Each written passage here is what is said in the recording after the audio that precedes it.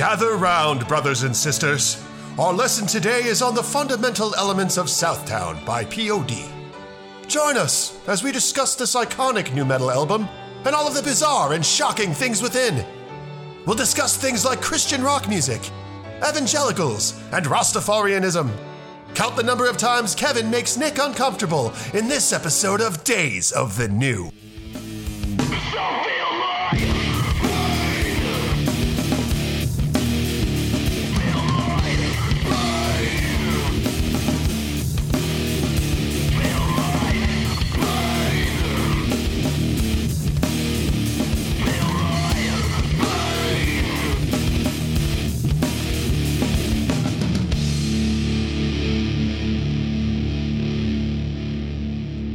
Welcome to yet another Days of the New. How you doing, Nick? Doing good. Greetings to all the Jaja warriors out there. Oh, God.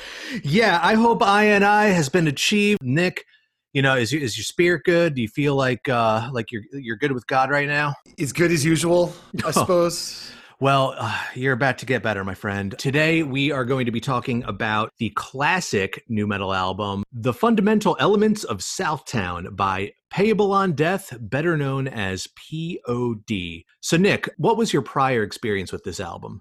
You know, to be honest, I never had this album, so I knew the singles. And I've definitely heard it through the years, but it wasn't like a heavy rotation record for me.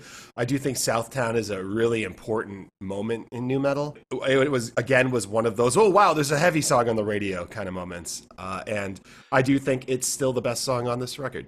Yeah. Actually, I think there are a few that give Southtown a run for its money, but this was right around the time where I really started like fully transitioning out of listening to anything that could be considered nu metal. And it had enough of a hardcore leaning that I was like, hey. So a little background on this band. In 1991, Wuv Bernardo and guitarist Marcos Curiel, and forgive me if I'm mispronouncing those names, but they started jamming together.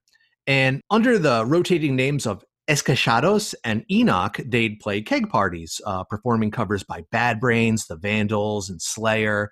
So they kind of, they were definitely into a lot of the underground scene, and it varied from metal to kind of more straightforward punk to that early genesis of hardcore. So that's already baked into what would become P.O.D. Yeah, I feel like it is kind of funny to nu metal in general, like especially from the SoCal side.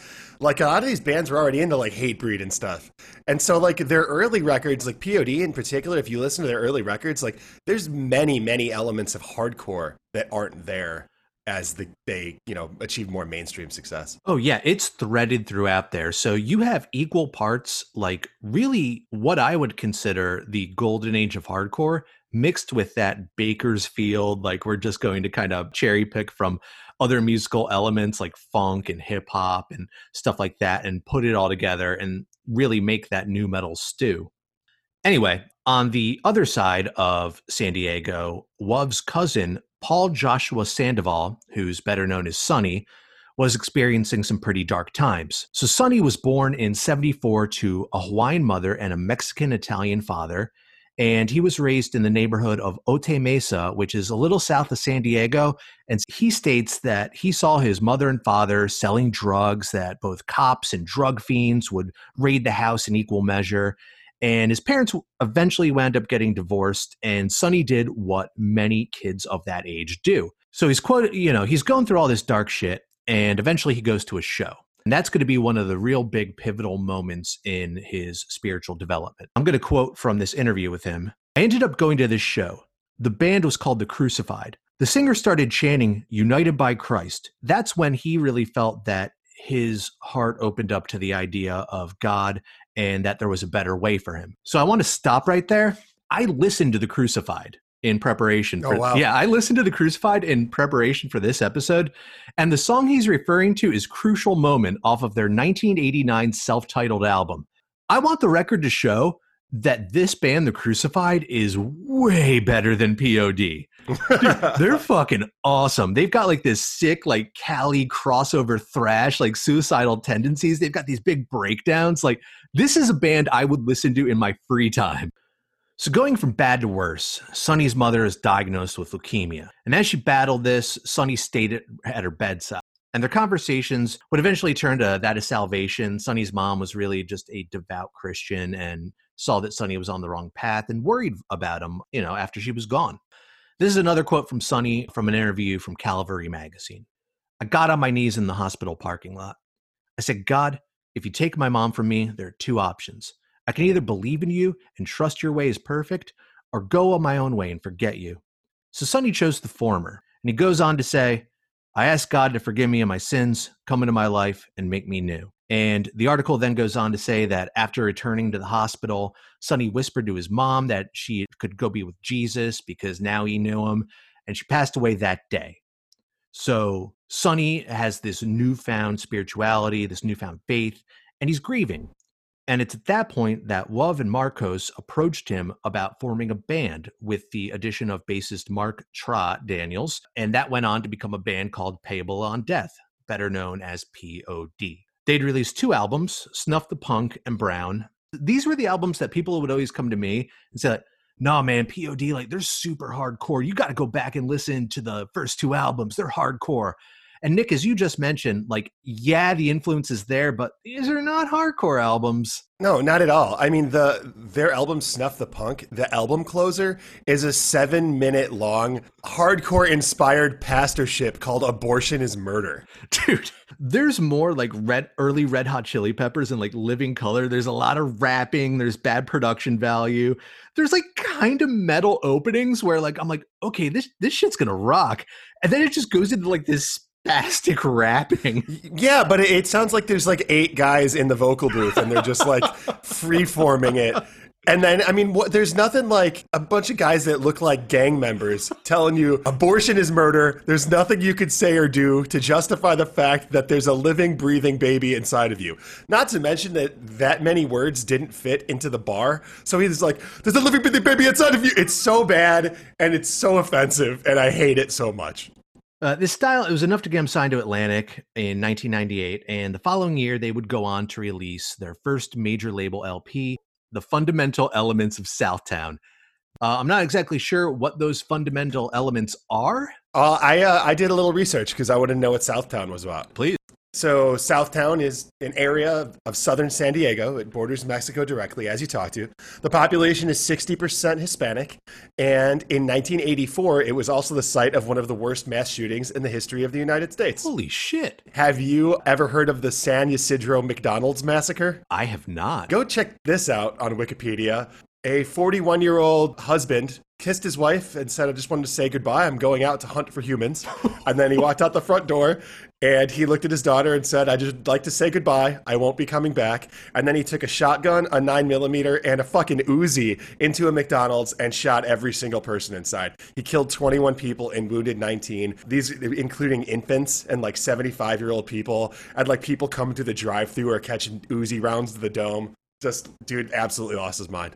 So yeah, check that out. So Sonny would have been 9 or 10 when that happened, in the community where he grew up. So I wouldn't be surprised if that had an influence on something. I mean, how could it not? Oh my God, dude, that is dark. You think he's loving it? Oh God. Food, folks, and fun, and Uzis.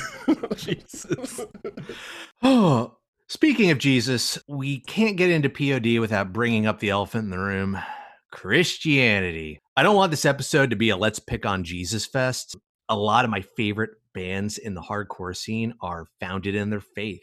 I mean, the first song that ever got me into hardcore was by a band called Strong Arm, and the song called Sorrow is a Sage. And that had a really huge impact on me getting into the music that I'm into today. And Nick, I don't know if you've had any experiences kind of along. Yeah, well, I come from a pretty religious family and definitely went to a youth group and all that stuff as a kid. The second concert I ever went to was a DC Talk Show. If you know who that band is. Yeah. That band, I mean, those guys are cartoons though. On the same album, they'd have a song that sounded like Nirvana, and then the next track would be a hip hop selection. Mm-hmm.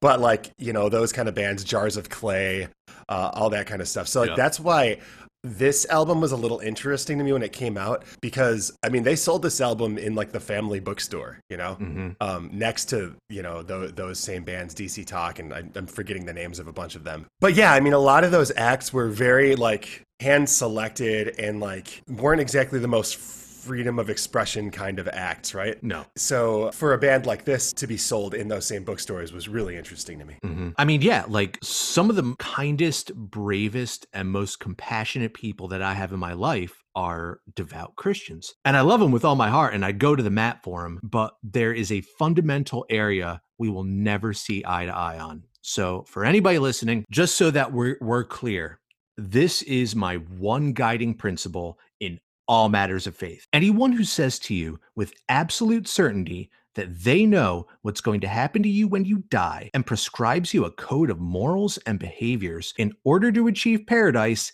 is lying to you. The end. That's all I got. So if at any point I seem dismissive of the Christian faith, it's because throughout my entire life, it has offered me no comfort, no compass, and no community to which I've ever felt a part of. So if anybody listening sees this as an invitation to slide into my DMs and try to help me and witness to me the glory of Jesus Christ, I kindly ask you to miss me with that bullshit, because I'm not buying it. So all right, man. Sorry, dude. I feel very strongly about this. Tell the people, man. And yeah, man, no problem. And, I mean, I don't really publicly talk about where I stand in religion, but it's not too far off from yours. I choose instead to live my life with a personal mission statement of do good by myself and do good by other people. And I kind of run everything through that filter. And there's a little live and let die, as long as, you're not hurting or hating anybody else. Well, it gets a little bit more nefarious than that, but we're going to touch on that in a bit. Let's get into the fundamental elements of Southtown. Yes. So this album was produced by Howard Benson, and he worked with a number of bands it's called Christian Contemporary Music. Some people call it C-Rock, but he worked with a lot of bands in that lane. Bands like Flyleaf and Third Day and Skillet. I guess these are bands that play Cornerstone. I don't fucking know. Yeah.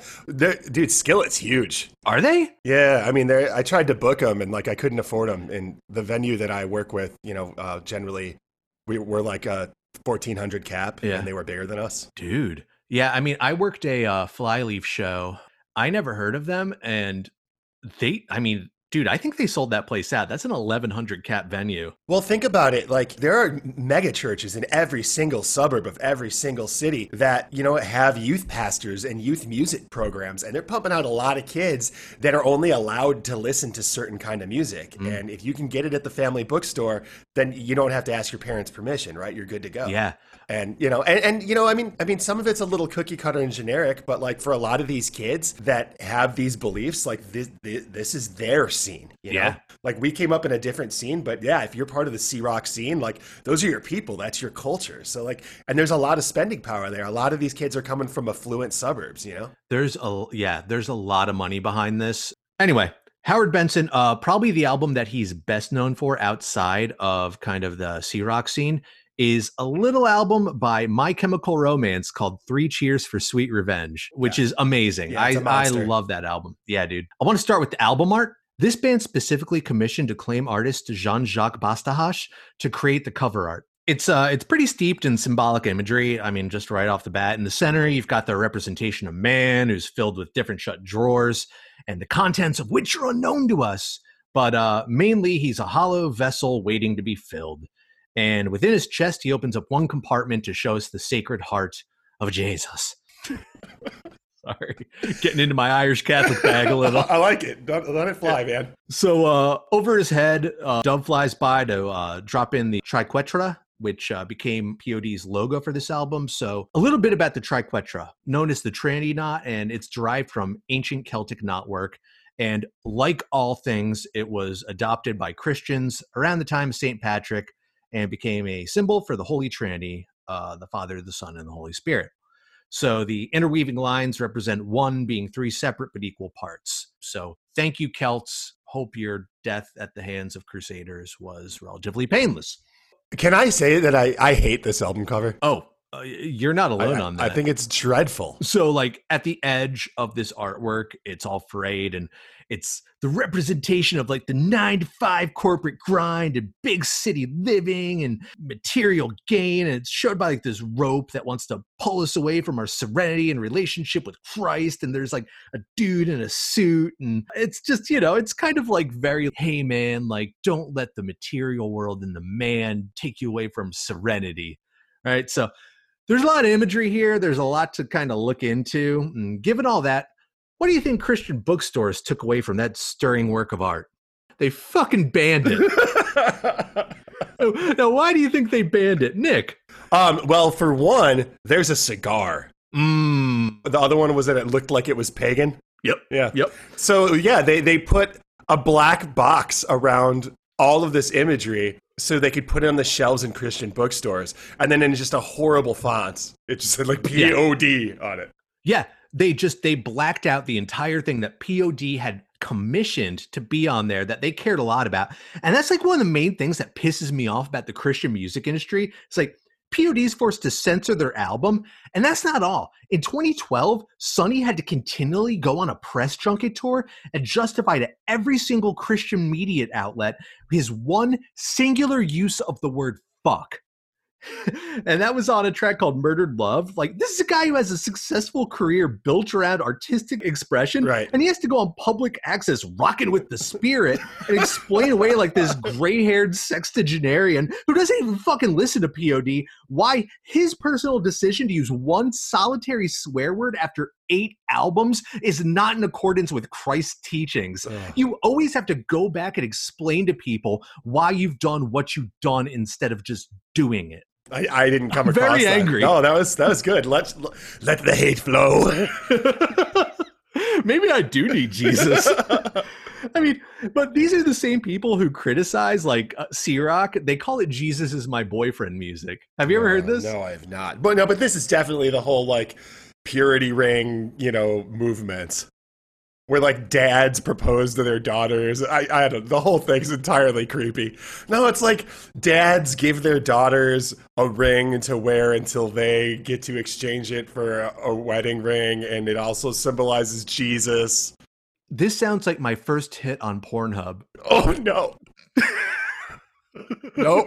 Nope. So, like, Jesus is my boyfriend music is where you listen to a song by a Christian band, but they don't specifically like shout out God or shout out Jesus. It's always like your personal relationship with he, him, us, and things that could like fly under the radar.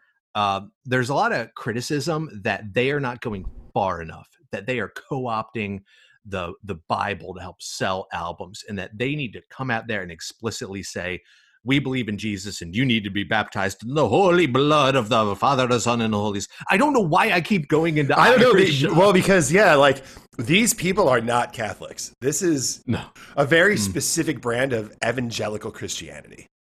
Oh, yeah. And, and maybe that's just where I'm coming from. A lot of my religious upbringing was done by a guy I called Father Irish because, he was off the boat. And, he'd always talk to me about Jesus. I do want to give a big shout out to Father Irish for getting busted for diddling some kids when he was in his 80s. And then he died. Fuck you. Yeah, the president of my Catholic high school is currently in hiding after being caught looking at pictures of naked children on his cell phone at a high school basketball game. And the Catholic the Diocese of Chicago actively hid him, and no one knows where he is to this day. But I do remember him walking by me and my friend, and one of my friends was he lifted weights, and the father lifted up his shirt to look at his abs and went nice and walked away, and we were all like, what the fuck was that? But yeah, dude, he's in hiding. Fuck you, Father McGrath. Yeah, dude. Father Irish invited me out to a Cracker Barrel, just me and him, to and he just kept asking me about weird kind of prodding questions about my relationship with girls. And then years later in my 30s, I'm like, fuck, I was being groomed. Yeah, totally being groomed. Maybe those are the fundamental elements of Southtown. I'm going to take you to Southtown. Oh, God. Where the kid don't play. Oh, no. This album starts off with greetings, and right off the bat, POD are firmly establishing their sound is rooted in reggae in pretty much the cringiest way possible. And they open up with aping the language with the convenient brethren. Mm-hmm. Yeah, it's bad. Oh, but I didn't know it was bad then. No, I didn't know it was bad either. Well, we should also mention right off the bat that Sonny, the lead singer, his signature until just a couple years ago was having very long dreadlocks. And as we said, this is a man of Hawaiian and Latin. Mexican and Italian. Yeah. So like there's a lot of co-opting going on here. Oh, just wait. So Greetings, it opens up the album. One thing that is very kind of prevalent on this album is that there's a lot of shit that's not needed. This is one of those. Yeah. This whole album's like that. Yeah. We get into the first song, Hollywood. And I think Sonny probably watched Guns N' Roses' Welcome to the Jungle video and just wrote what he thought about it. It's your typical, like, Hollywood is fake and a viper's nest of sin and lost souls. And right there, he's refuting what most musicians are striving for. It's also kind of funny that this is the subject matter for a band's major label debut. You know, this whole song is all about how Hollywood changes people and fame gets the best of you. And it's like, you literally just signed to a major record label. You have no idea what's going to happen to you. Anyway, yeah, it's like a typical nu metal track. It's got these slow plodding beats and like frenetic bass and like these kind of crushing guitars that are just buried under envelope filter after envelope filter. So many envelope filters. Oh my God. It's got like a real Jane's Addiction vibe going on. Big time. Yeah, it's huge. Yeah, and there's some slapping of the bass. Oh yeah. So it's a little too boring for my taste, but thankfully we get right into the piece de resistance of this album, Southtown. Dude, this shit slaps. Yeah, it's super good. I love it. I absolutely love this song. The Ghost Inside did an incredible cover of it. And really, their cover of the original sounds like the original, which just like it stands up, dude. It's a great song. Yeah. I mean, as soon as I heard it, like it snapped me right back to 2000. Like like after this song lost its radio rotation, this band put out another album that was more successful than this one with a couple big radio hits. And then till the end of time, those are the songs that get played on the radio. So like, I feel like Southtown just disappeared at some point in time. And that's totally unfair. Like, I mean, for one thing, it absolutely cements their roots in the Christian hardcore scene. The video, like, the drummer is wearing this sick Zayo basketball jersey that I fucking want. And like, I immediately went on eBay to look for this. I was like, I need this in my life. And Sonny's rocking like a No Innocent Victim shirt. Like, I mean, they were like deep into Christian hardcore at this time. And I'm not mad about it, dude. The video, by the way, has probably the most 90s scene I've ever seen in any video ever. All right, break it down. It's got a dude who I believe is one of like just POD's homies. And it's in a sepia tone. They're in a tattoo parlor. He's got no shirt on. He's kind of covered in like this pastiche of tattoos. He's wearing a white bucket hat. And he's getting a tramp stamp. Oh, no. Yeah. What is the tramp stamp of? We don't know. We don't know. Right. And if anybody does know, if you're out there listening, dude from the Southtown video, please tell us what you got tattooed right above your ass crack. But like at the time, it was like, I mean, I'm sure it was some sick tribal shit with maybe like I'm sure. Yeah. But or a dolphin. But yeah, no, he went in probably wearing no shirt. That's a good drip right there. And he goes in, he's like, yo, just I don't know, tattoo something above my shithole. Actually, he probably didn't say that. Nick, do you have anything else to add to Southtown before we move on? Yeah, I mean it's legit rap metal, right? Sonny can spit a little bit. He managed to sound a little tough while he's singing about how he doesn't necessarily want to be tough. It's kind of a cool addition to a genre that was basically made up of only like angsty white dudes from the suburbs, right? Like outside of like Chino Moreno from the Deftones, and then later down the road with Seven Dust and Skunk and Nancy, like there were not a lot of people of color or making nu metal at all, or women. Yeah. And we get down that road a little bit later too. So this is probably the first like Latin inspired and reggae inspired nu metal album that I ever heard. It was definitely like a fresh take. I mean, it felt uplifting, which is absolutely. I think that there's a lot of integrity here. And then I want to compare Southtown to Headstrong. Hi, Chris. This song feels heavy, and that's what I was talking about. And I was like, when you listen to Headstrong, like when it comes in with that first like guitar break, it just sounds soft. Like this doesn't. Like right off the bat, when this song hits, it hits really hard. To also go in on the trap Headstrong vibe, like that bullshit scream that Garth Yeah. put in, like that. Sonny loses his shit at the end of this, saying life doesn't have to be like this. And you can tell that there is just 100% conviction what he's doing. And like, it's amazing. It's a great song. So I love it. It stands up. And like you said, sometimes he can bar it up. This next one kind of proves that he can. Checking levels. So it starts off with kind of like this stupid forced intro of they're all like checking their levels. And it's your standard new metal, keep the tape rolling. Yeah. So like the producer's like, hey, yo, I'm gonna need you to spit some ill shit. He probably didn't say that. No, he did. He said, Sonny, I need you to rhyme a little. Yeah, I'm sorry. I listen to so much hip hop that's like, hey, yo, you need me to spit some shit? Like, that's just kind of what I hear. But then, like, he goes into, like, the weakest, most, like, uninspired rap I've ever heard. It's just like, freaking fantastic. My rhyme's ecstatic. I'm a microphone rocket rebel with medical testicles on my spectacles. Like, it's just like, it means nothing. Well, I mean, I think it's a freestyle. Like, it's not a freestyle. It's not. No, I was hoping it was off the dome. All right, so next up is POD's second big single from this album called Rock the Party. Dude, why is this song on this album? It doesn't make any goddamn sense. Like, this is a knockoff Beastie Boys song. Mm-hmm. But like, cheesy Beastie Boys. Like, body moving Beastie Boys. I have so many issues with this song. All right, so first off, the full title is called Rock the Party, parentheses, Off the Hook. Because 1999. Yeah. Well, no, even in 1999, I'd be like, fuck you. Like, if anybody tells me we're going to rock the party because it's off the hook, I'd want nothing to do with you. Yeah, that sounds like something a cop would say. Hey, guys, are you going to rock the party this weekend?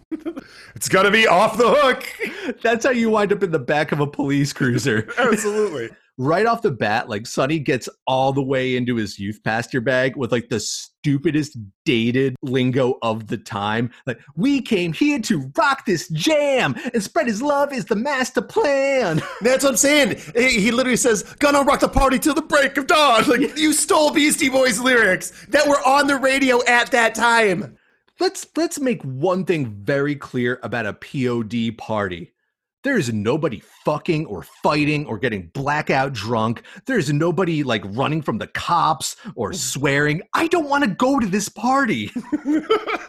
You're going to go to this party. You're going to drink way too much soda and like stay up and like maybe hold hands with a girl. And then somebody is going to like sit you down and witness to you. Fuck this party.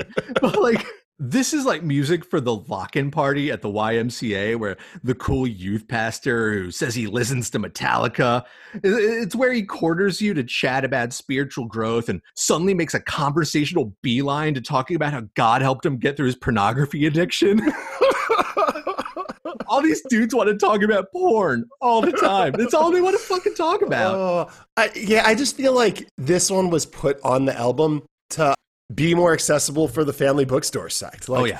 I mean, it doesn't fit. I mean, there's like some raw shit on this album, and this like shiny turd doesn't belong on it, and let alone be released as a single. I'm surprised I didn't tell POD to go fuck themselves when this one came out. Did you watch the video for this one?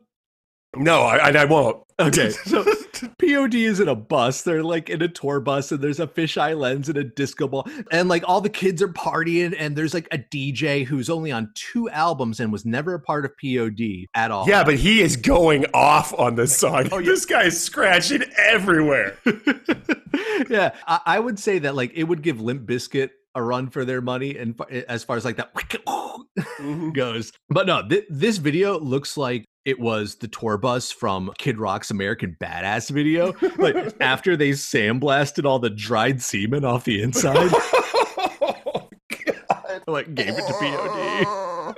It smells like Bud Light and man juice. Oh, God. You all right there, Nick? No, it's not okay. All right, we got more to go, buddy. Hang on.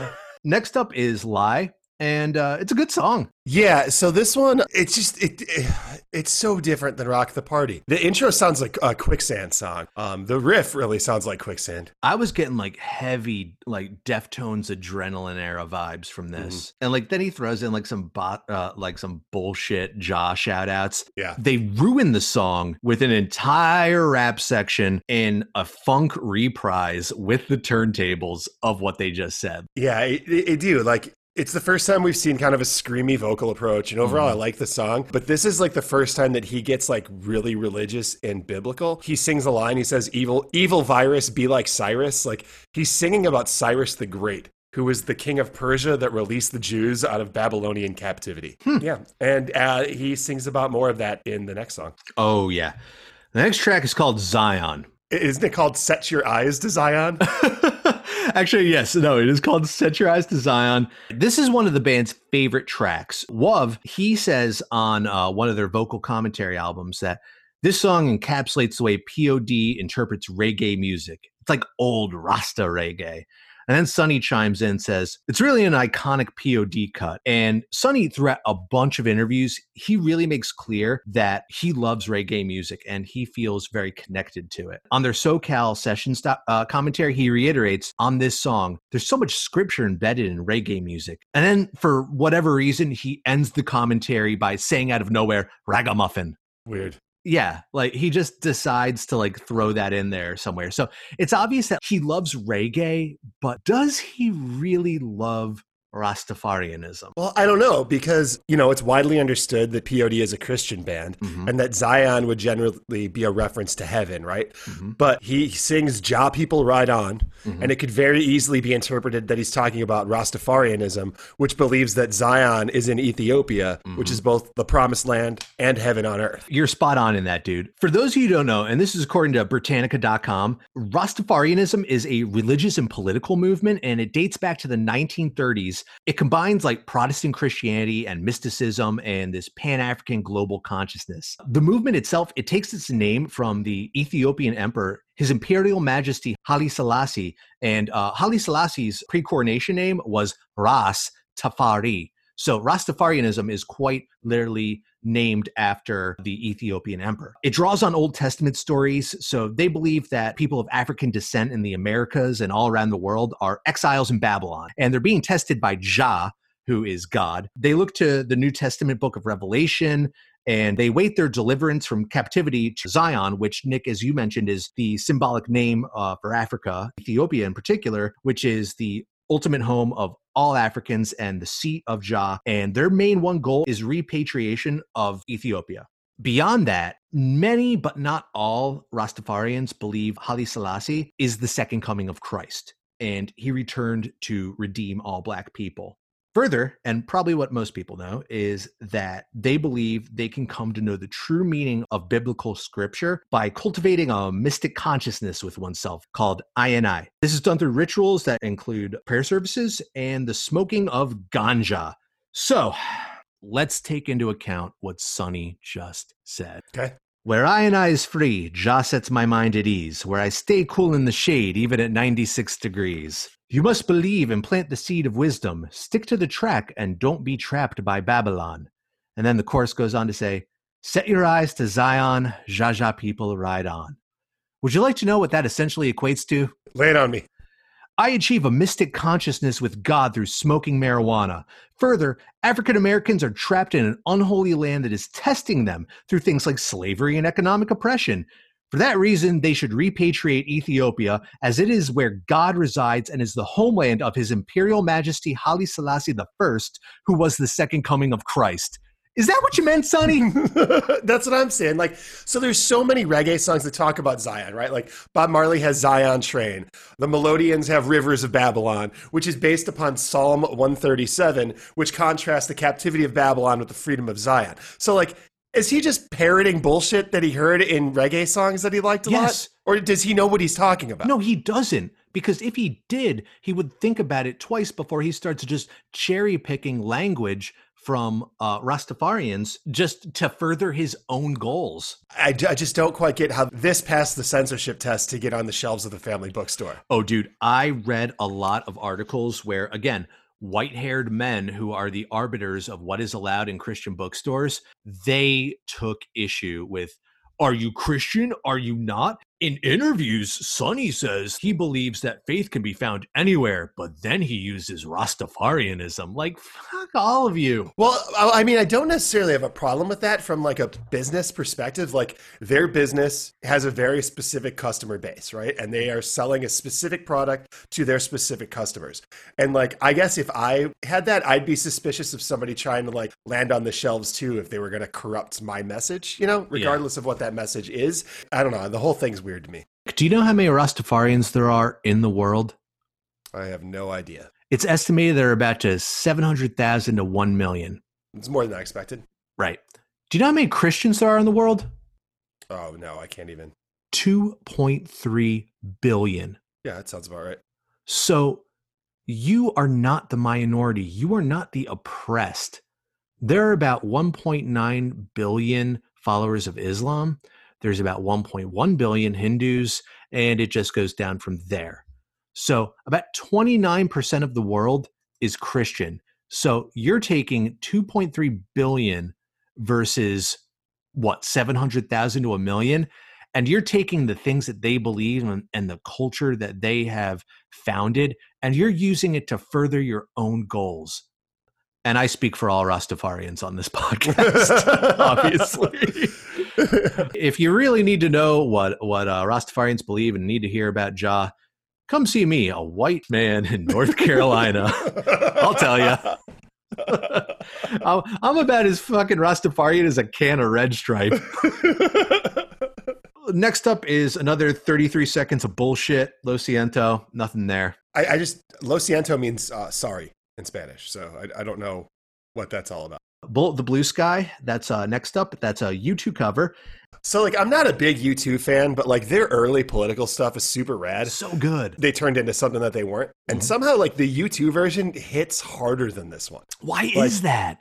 It's something about the production value and the honesty. Like I get what POD was trying to do. It's not a bad cover, but it feels super disingenuous. The song was written about political violence in El Salvador during the Reagan administration, and U2 kind of uses it as an overall message about gun violence in their concerts now. But I feel like POD only covered it because it has a little biblical imagery in the lyrics. It feels completely out of place on the same album as Rock the Party. Yeah, it's a weird cover, but I mean, it's decent. I just don't know if it was really needed or if it fits. There are 17 songs on this album. It was not needed. No, this is a 12 tops song album, and they stretched this shit out to 17. So next up is more filler. It's Psalm 150. It's called Psalm 150, and it's Psalm 150 read in Hebrew. The end. Yeah, with like a Pure Moods background music. Next up is the song called Image. It's kind of dope. He starts with spitting a bunch of nonsense bars, and dude, the lyrics, this is what happens when you take a bunch of mushrooms at church camp and you have your lyric book with you.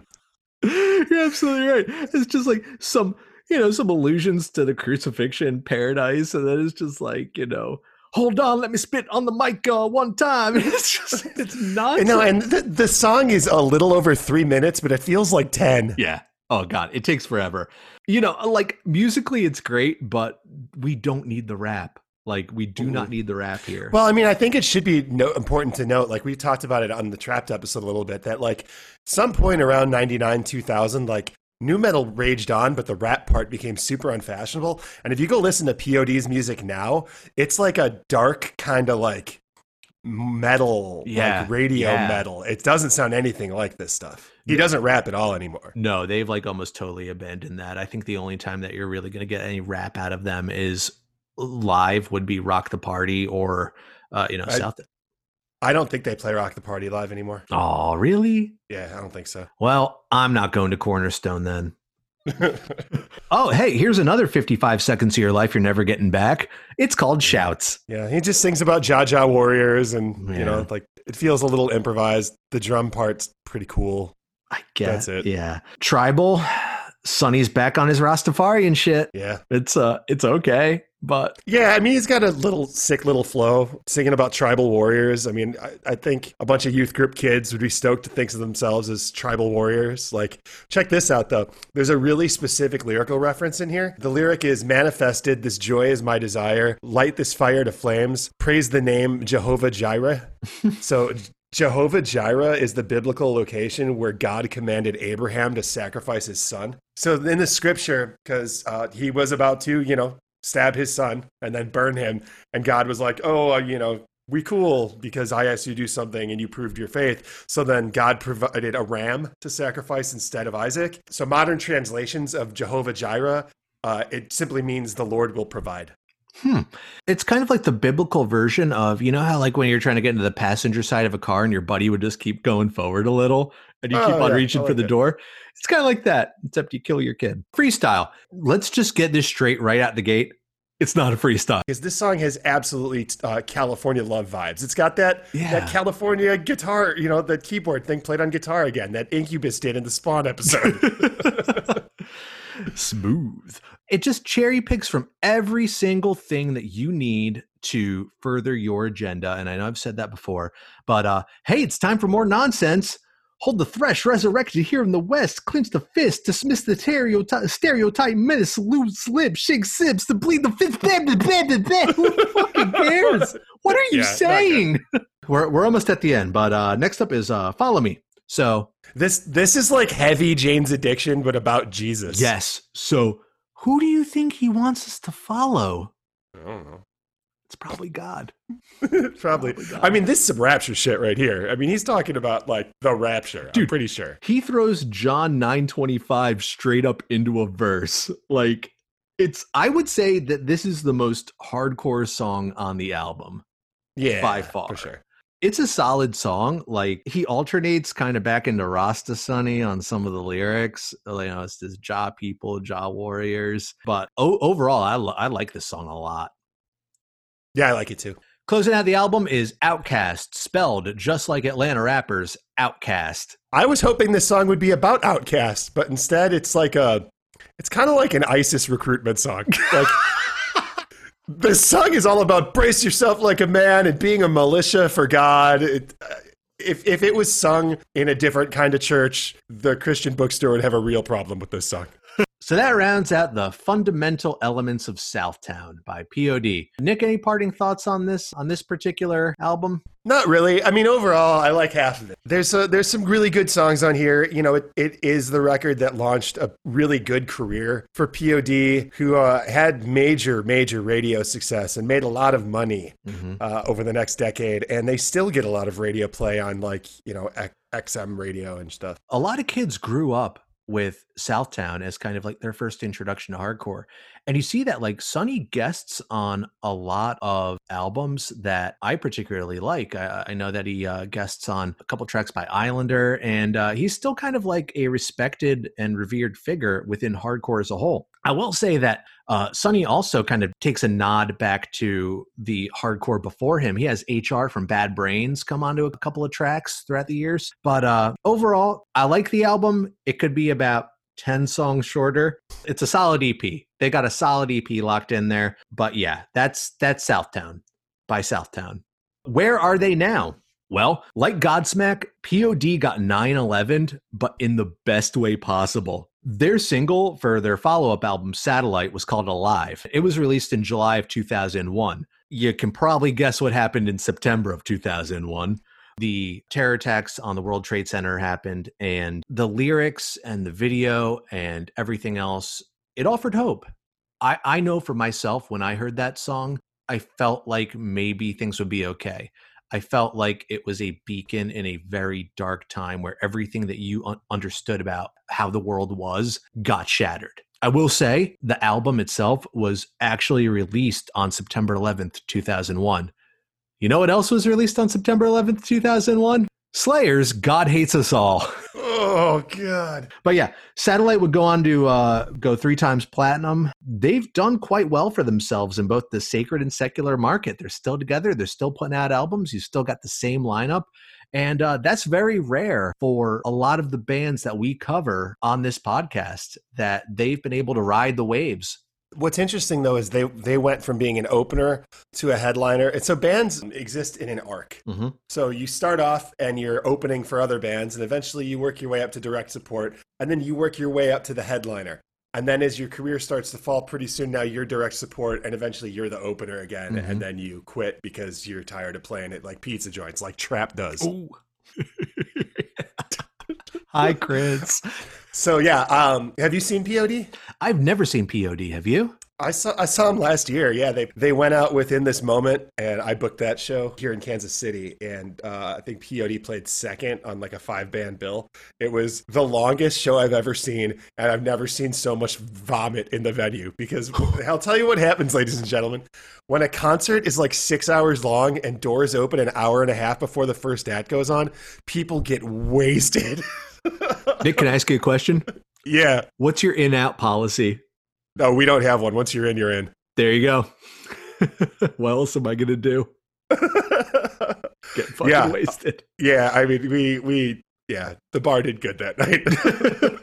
But security also had to fish a girl's cell phone out of a puddle of her own vomit. So that's a thing that happened. So how was POD musically? How was their performance? They sounded the same. They were good. That was when I hadn't thought about them in a long time, and that's when I was like, oh, that dude doesn't have his dreads anymore. He just wore like a black baseball hat the whole time. You know, I was working, so I was kind of in and out of the room. I didn't like sit and watch their whole set, but yeah, I mean, it was good.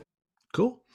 I want to spend the end of this episode talking a little bit about the extracurricular activities of Sonny, namely the Whosoevers. So, Nick, I know you've done a little research into the Whosoevers as well. I have. For our listeners who don't know, the Whosoevers is a nonprofit organization. Their mission statement is they empower students at public schools around the world to make positive choices no matter the circumstance. It was founded by Sonny and Brian Head Welch from Korn, who later in life would leave Korn because he was saved, and he eventually rejoined Korn, and Ryan Rees from Circa Footwear. We'll get into him in a minute.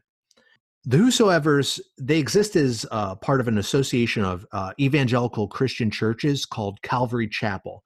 In some way or another, if you've been involved in Christian hardcore, chances are that Calvary played a part. They present themselves as like having like an independent, casual, basically, you can wear jeans to church, man. That's their whole kind of selling point, is like, hey, we get it. Church is stuffy. Like, put on your t-shirt and your jeans and come on over and, you know, we'll just rap.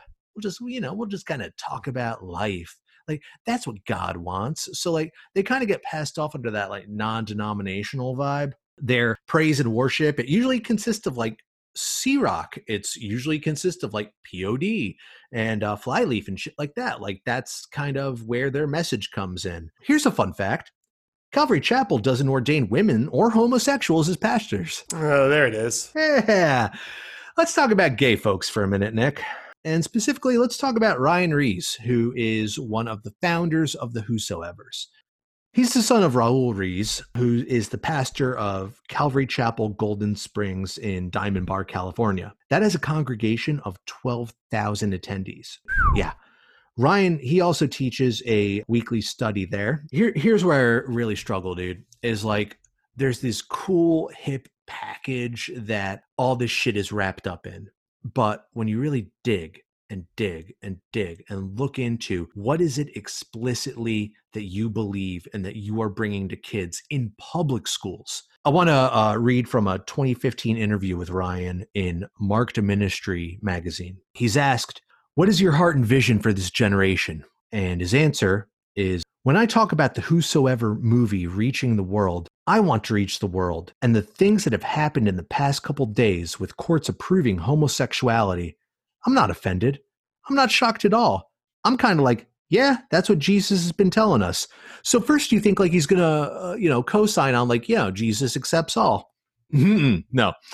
He goes on to say, in Mark chapter 13, Matthew 24 and 28, it tells us that you will be in the end days when things like this start happening. When I heard that happened, I just said, cool. Now we know for sure that we are in the end times. Oh, God. Yeah, dude. They do not like homosexuals. They are not on board with that. They want to change you. And it's like you can catch more flies with honey.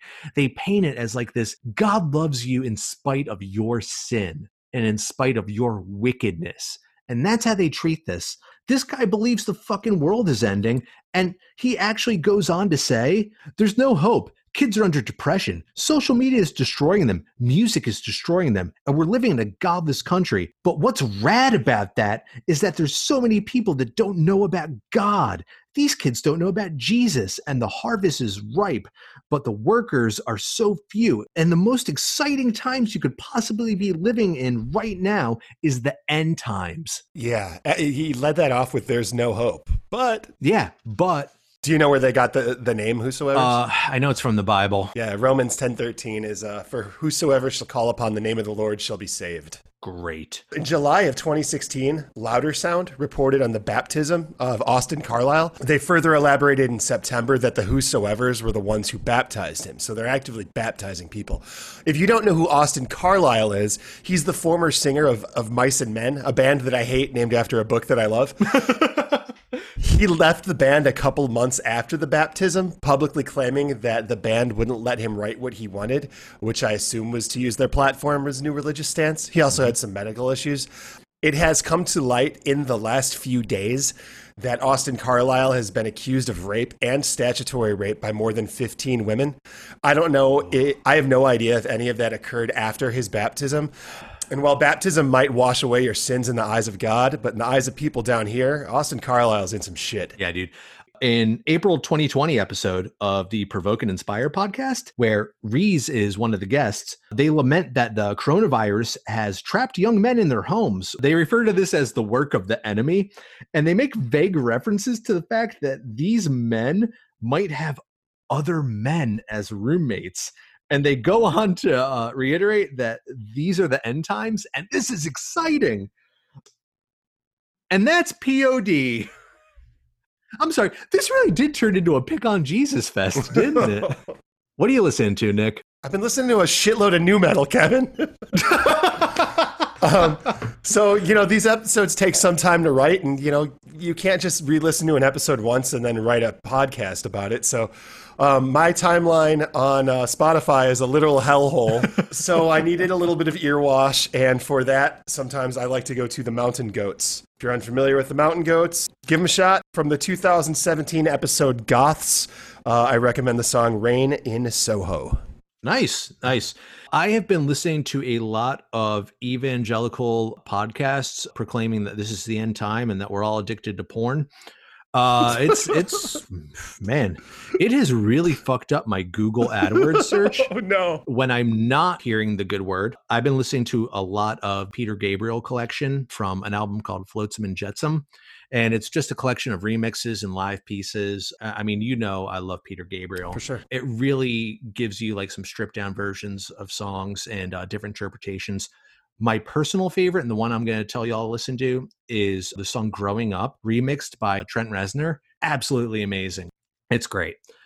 All right, so 2 weeks from now, we'll be back on the air, and we're going to be talking about the first album by Sevendust. But also, I'd like to announce that we are moving into a weekly format with a shorter episode called The Mosh Pit. Mm-hmm. Every other week, we will drop just a short little episode, because we know some of you got Days of the New craving, and we're going to help bring it along, and we're going to individually talk about rather than a new metal album, we're going to talk about a song that has new metal vibes by a non-new metal artist. Yeah, we're going to get into that new metal energy. It could be old, it could be new. Nothing's off the table. If you have something that you really feel has that new metal energy that you want us to dive into for a little bit, let us know. And where can they find us? You can find us on Twitter and Instagram at Days of the New, DAYZ of the NU. And you can find me on Instagram and Twitter at Nick_the_knife. You can find me on Instagram at KJDELURY. And you can't find me on Twitter because I've been jerking off to too much gay porn that I've been exposed to during this quarantine. Jesus Christ. And it has really strained my relationship with God. Okay, that's it. End episode.